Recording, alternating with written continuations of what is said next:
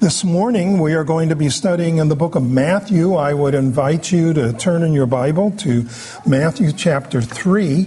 And for the children ages 2 to 6, we do have children's church. And parents, you can take your children to the back of the sanctuary and then they will be taken to where they will have the children's church.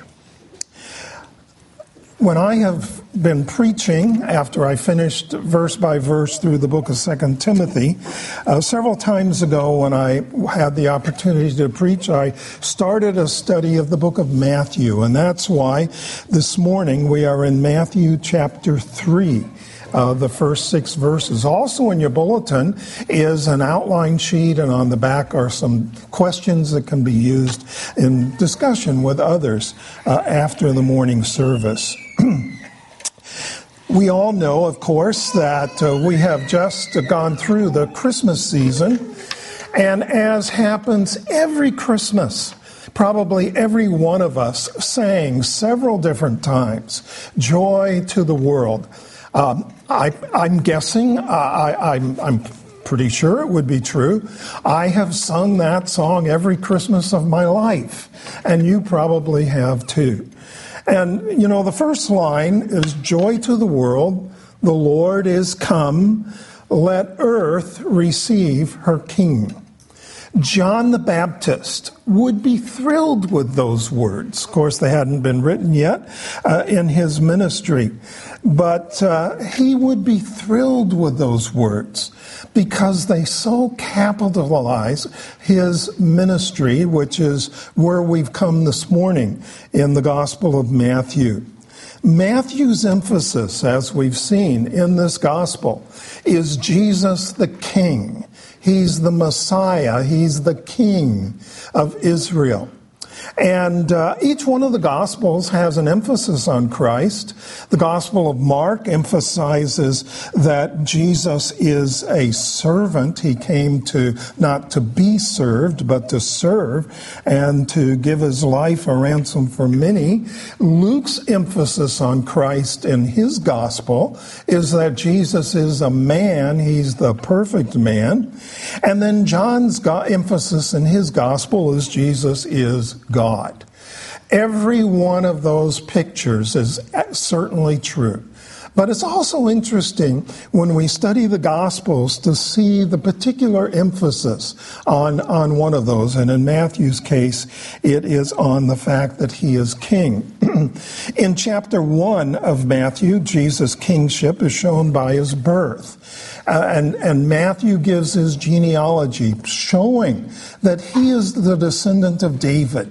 He is the one person in his generation who would be qualified to reign on the throne of David.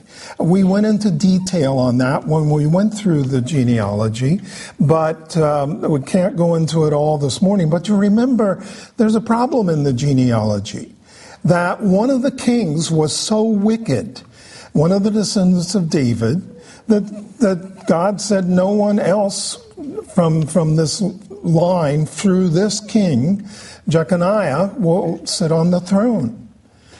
How in the world is the Messiah going to be able to sit on the throne? And that's where the virgin birth came in. Jesus was not biologically the son of Joseph, who was in that cursed line. But Jesus was a descendant of David, but through another line, through his mother Mary. And so therefore, biologically, he's a descendant of David, and then he's the adopted son of Joseph, so he has the rights to the throne without the curse that was put on that line. An amazing thing in Scripture. Then chapter 2, Matthew's emphasis, Jesus' kingship, is shown by the circumstances surrounding his birth. Here come the kingmakers of that era, these wise men or magi from the east, from Persia. And we went into all the implications of that. And they come and they bring kingly gifts to this king. Now in chapter 3, his kingship is shown through the announcement of his birth. Just as when a prince would be born who would be someday king, even today in England, there are trumpets and there are heralds and there are all these proclamations of this one who has been born. So there is a proclamation and an announcement about the birth of Jesus the King. So Matthew would love the words "to joy to the world" because they express the message that he preached. Yes, the message that the King has come, but also, remember that phrase at the end of the first line, "prepare him room." And John the Baptist is proclaiming the King is coming and make room in your heart for him. So that's where we're going this morning. And since Jesus is a king, it's not surprising that God sent a forerunner to announce him, because that was the common way things were done then.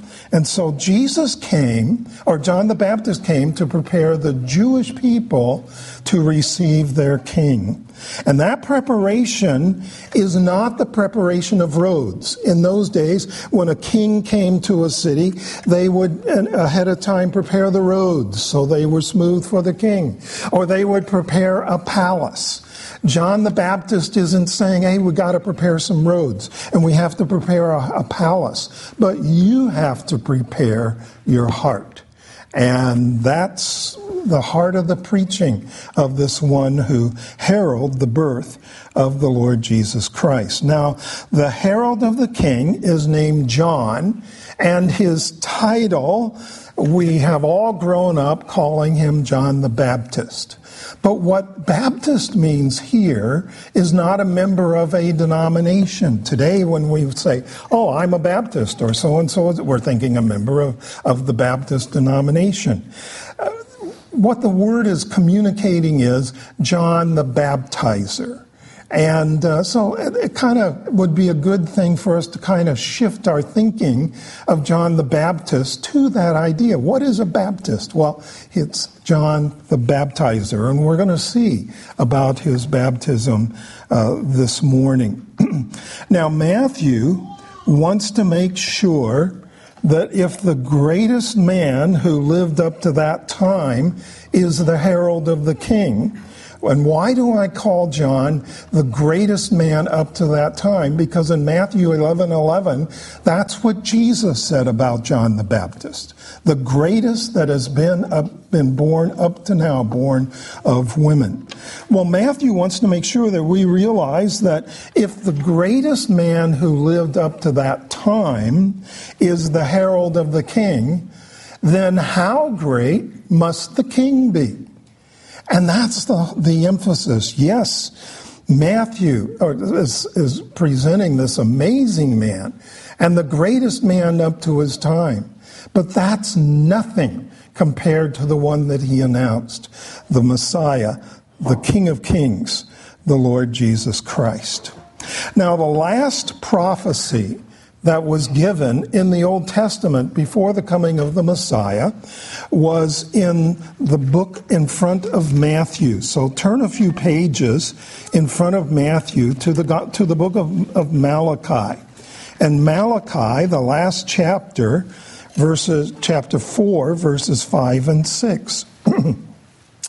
Malachi chapter 4. Now, Malachi was the last prophet, not just last in the order of books in our Old Testament, but last chronologically of all the prophets of the Old Testament. He says, "Behold, I will send you Elijah the prophet before the great and awesome day of the Lord comes. And he will turn the hearts of fathers to their children, and the hearts of children to their fathers, lest I come and strike the land with a decree of utter destruction." Now that's quite a prophecy. And John the Baptist, or John the Baptizer, was the fulfillment of that prophecy. How do we know that? Well, first of all, Think about the fact that God said that instead of bringing a curse on the world, like he did after Adam and Eve sinned, he's going to send the prophet. So instead of a curse, he's going to send the prophet Isaiah just prior to the coming of the Messiah, the King. Now, that prophecy of Malachi was fulfilled 400 years later with the birth of John the Baptist and with the ministry of John the Baptist. That prophecy was then mentioned when an angel appeared to the father of John the Baptist, announcing that he and his wife, who were past the age of having children and had no children, that his wife was going to conceive, and not a virgin conception like Mary, but a natural conception, but miraculous because of their age, and have a son. And the Jewish people, as they're reading the Gospel of Matthew, they're coming to see that this special baby that was born to this elderly man and his wife is none other than the fulfillment of this prophecy of the future coming of Elijah. Now, how can we say that John the Baptist is Elijah? Well, there are several things. Turn over to the Gospel of John. The Gospel of John. And in the Gospel of John, chapter 1, there is a tremendous statement here about John the Baptist during the time of his ministry. In John chapter 1, 21 through 23, John chapter 1, 21. And they asked him, "What then? Are you Elijah?" He said, "I am not." "Are you the prophet?" The prophet was a title in prophecy of the Messiah, and he says, "I'm not." So they asked him, "Are you John the Baptist?" And he said, "Not." That he wasn't. That was in the sense he is not a literal reincarnation of John the Baptist come from the dead. That's not who he is. And so they said, who are you? We need to give an answer to those who sent us. What do you say about yourself? He said, I am the voice of one crying out in the wilderness, make straight the way of the Lord, as the prophet Isaiah said. And we'll go into detail in a little bit about that prophecy. But with that in mind, turn back to the Gospel of Luke. And in Luke chapter 1, when the angel appeared to Zechariah, the father of John the Baptist, look at the words of the angel in Luke chapter 1, verses 13 to 17. Verse 13, but the angel said to him, do not be afraid, Zechariah, for your prayer has been heard, and your wife Elizabeth will bear you a son, and you shall call his name John. And you shall have joy and gladness, and many will rejoice in his birth. For he will be great before the Lord, and he must not drink wine or strong drink, and he will be filled with the Holy Spirit even from his mother's womb. He will turn many of the children of Israel to the Lord their God, and he will go before him in the spirit and power of Elijah. So that's the message of the angel that came from God, that this is Elijah, not in a physical resurrection from the dead sense, but Elijah in the sense that he is one sent in the spirit and power of Elijah. So how do we know that John the Baptist is the fulfillment of that prophecy? Well, first of all, there's the word of the angel that we read in Luke 1. And then there's the word of Jesus Christ in Matthew 11, 13 to 14. I alluded to this earlier when Jesus talked about John and that John, when he came, was the greatest that had ever lived. And let's turn there. Matthew chapter 11, verses 13 and 14. Matthew 11, verse 13. For all the prophets and the law prophesied until John. For if you are willing to accept it, he is Elijah who is to come. And that had been preceded in verse 11 by that statement that John the Baptist was the greatest. So Jesus testified John the Baptist is that fulfillment. And then Jesus did in Matthew chapter 17.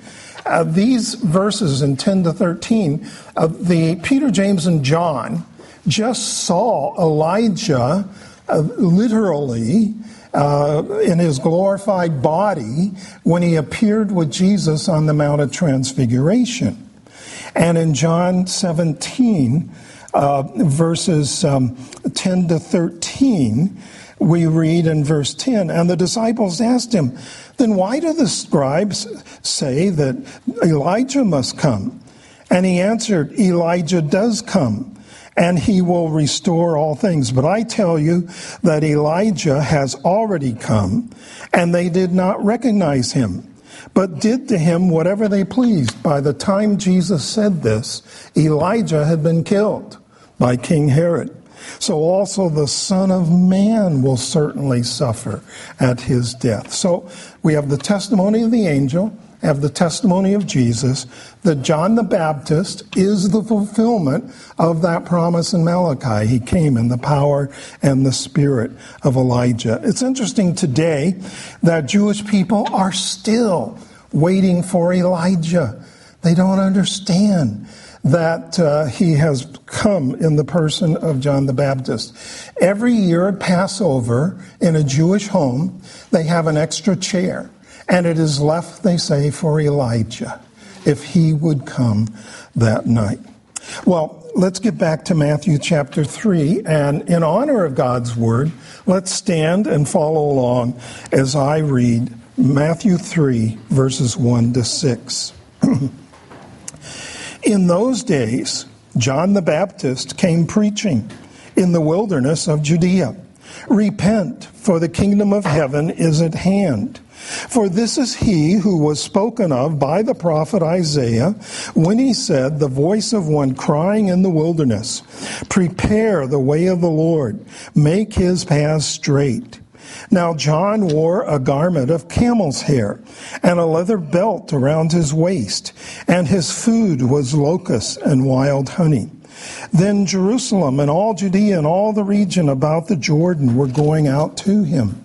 And they were baptized by him in the river. They were baptized by him in the river Jordan, confessing their sins.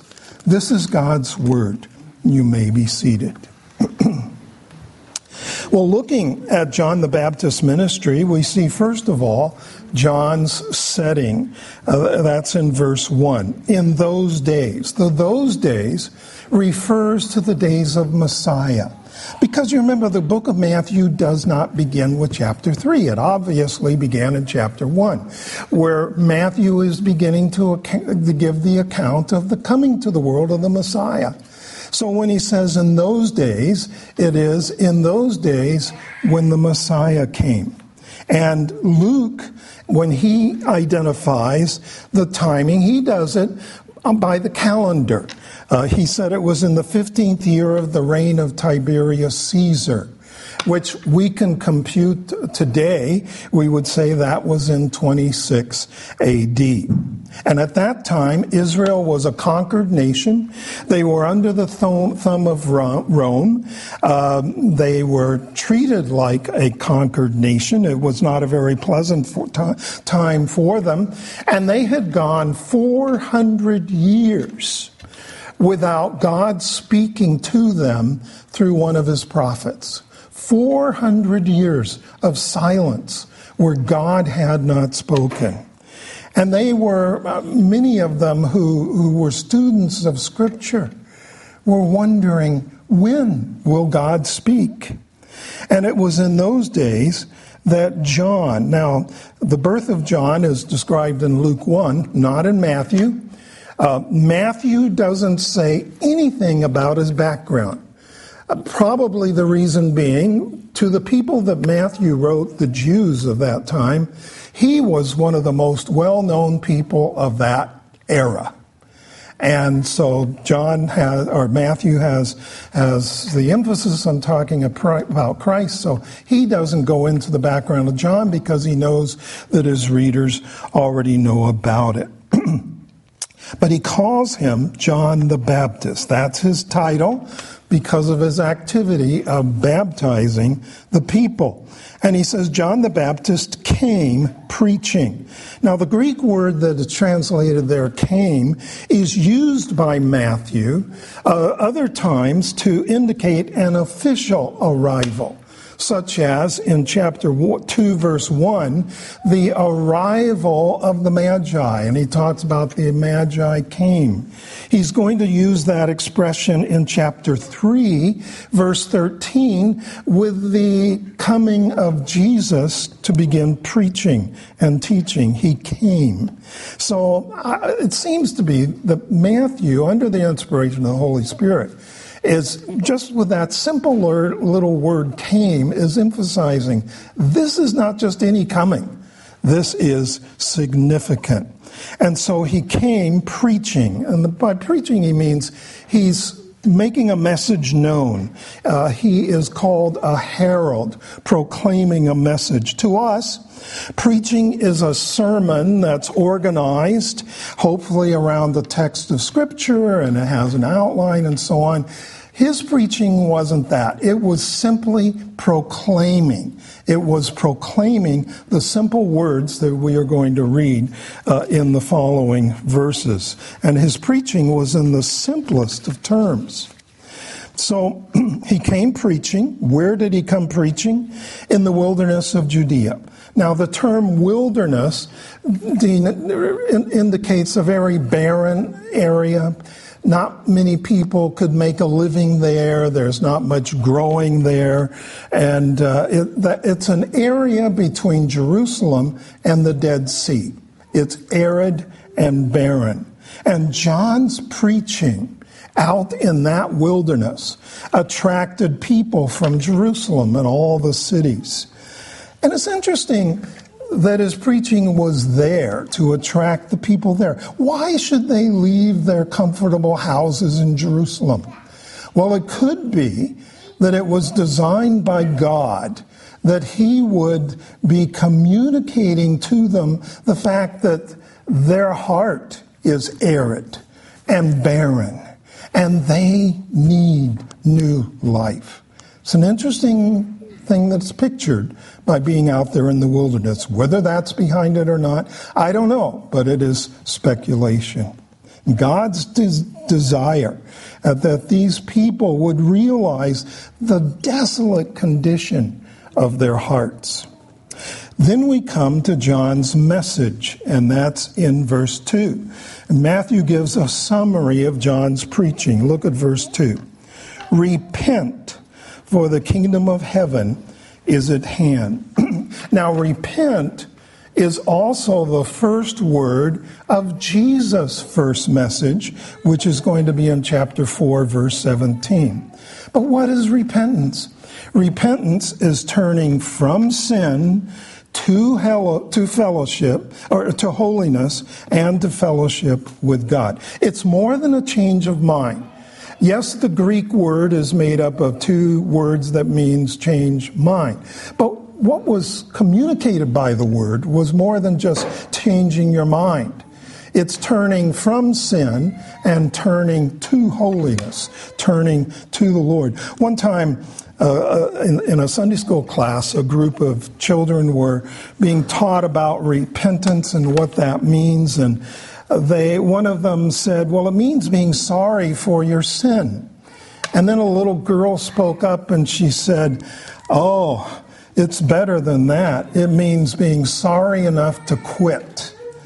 And she was astute theologically with that word. It's not just feeling sorrow, but sorry enough to quit, to turn from sin. Now, what a shock to the Jews. The Jews thought, we're fine. And yet John is challenging their belief that they are already right with God. Why did they think that they were right with God? Well, first of all, they were Jews. They were God's chosen people. And this whole idea had just grown up over the generations with the Jewish people, thinking, well, we're fine. In fact, they even had a teaching that when a person would leave this life and they would enter into God's presence, Abraham would be at the entrance and he would say, "Oh, you're a Jew? Oh, come on in." They actually believed that. And so they thought they're Jews, they're God's chosen people, they're fine. They thought they were fine because they brought sacrifices to God. They thought that they were fine because they tried to keep the law of Moses. But their hearts were not right. And therefore, they were in the same condition as Gentiles. They needed repentance. Now, we can break repentance down into three elements. First of all, there's an intellectual understanding that sin is wrong.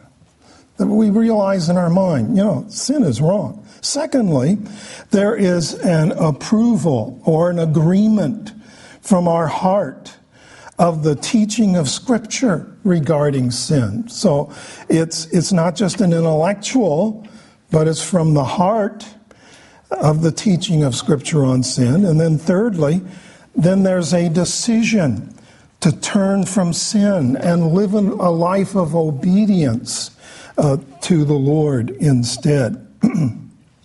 Now, repentance happens simultaneously with our putting our faith and trust in Christ as our Savior. Not trusting in our works or our heritage or anything like that, but trusting in Christ. Works together with repentance and faith in Christ. Wayne Grudem, in his systematic theology book, says, when we turn to Christ for salvation from our sins, we are simultaneously turning away from the sins that we are asking Christ to save us from. That is repentance. So repentance and faith are essential if we're going to be in the kingdom of God. But repentance and faith are not just at the beginning of our Christian life. They are heart attitudes that are to continue in our lives until the Lord takes us home.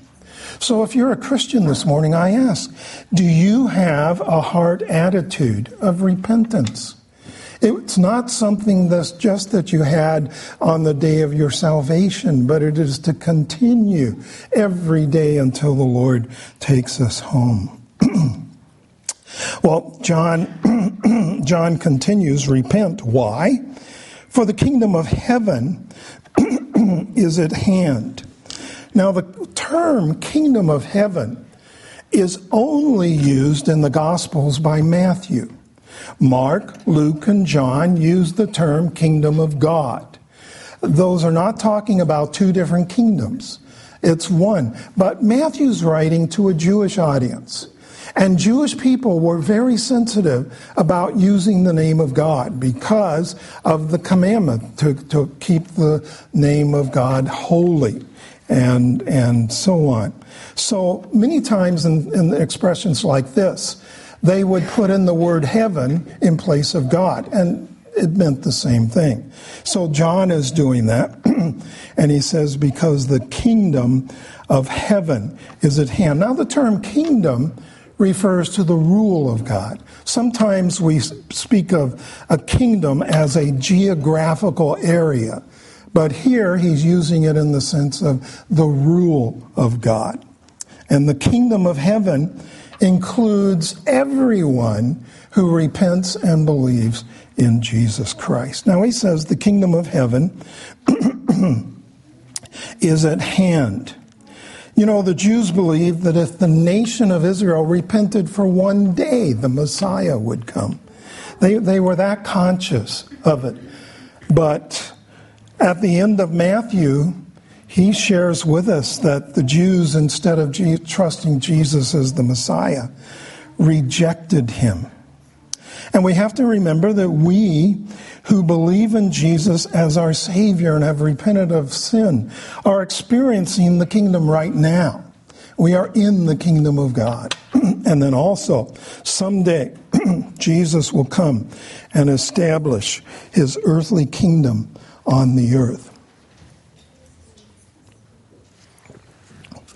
Then, in verse 3, we have John's purpose.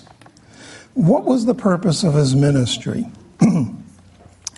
Verse 3, for this is he who was spoken of by the prophet Isaiah. 700 years before these events, Isaiah spoke some words. It's in Isaiah chapter 40, verses 3 and 4. And we're going to see those words as we read the quotation here.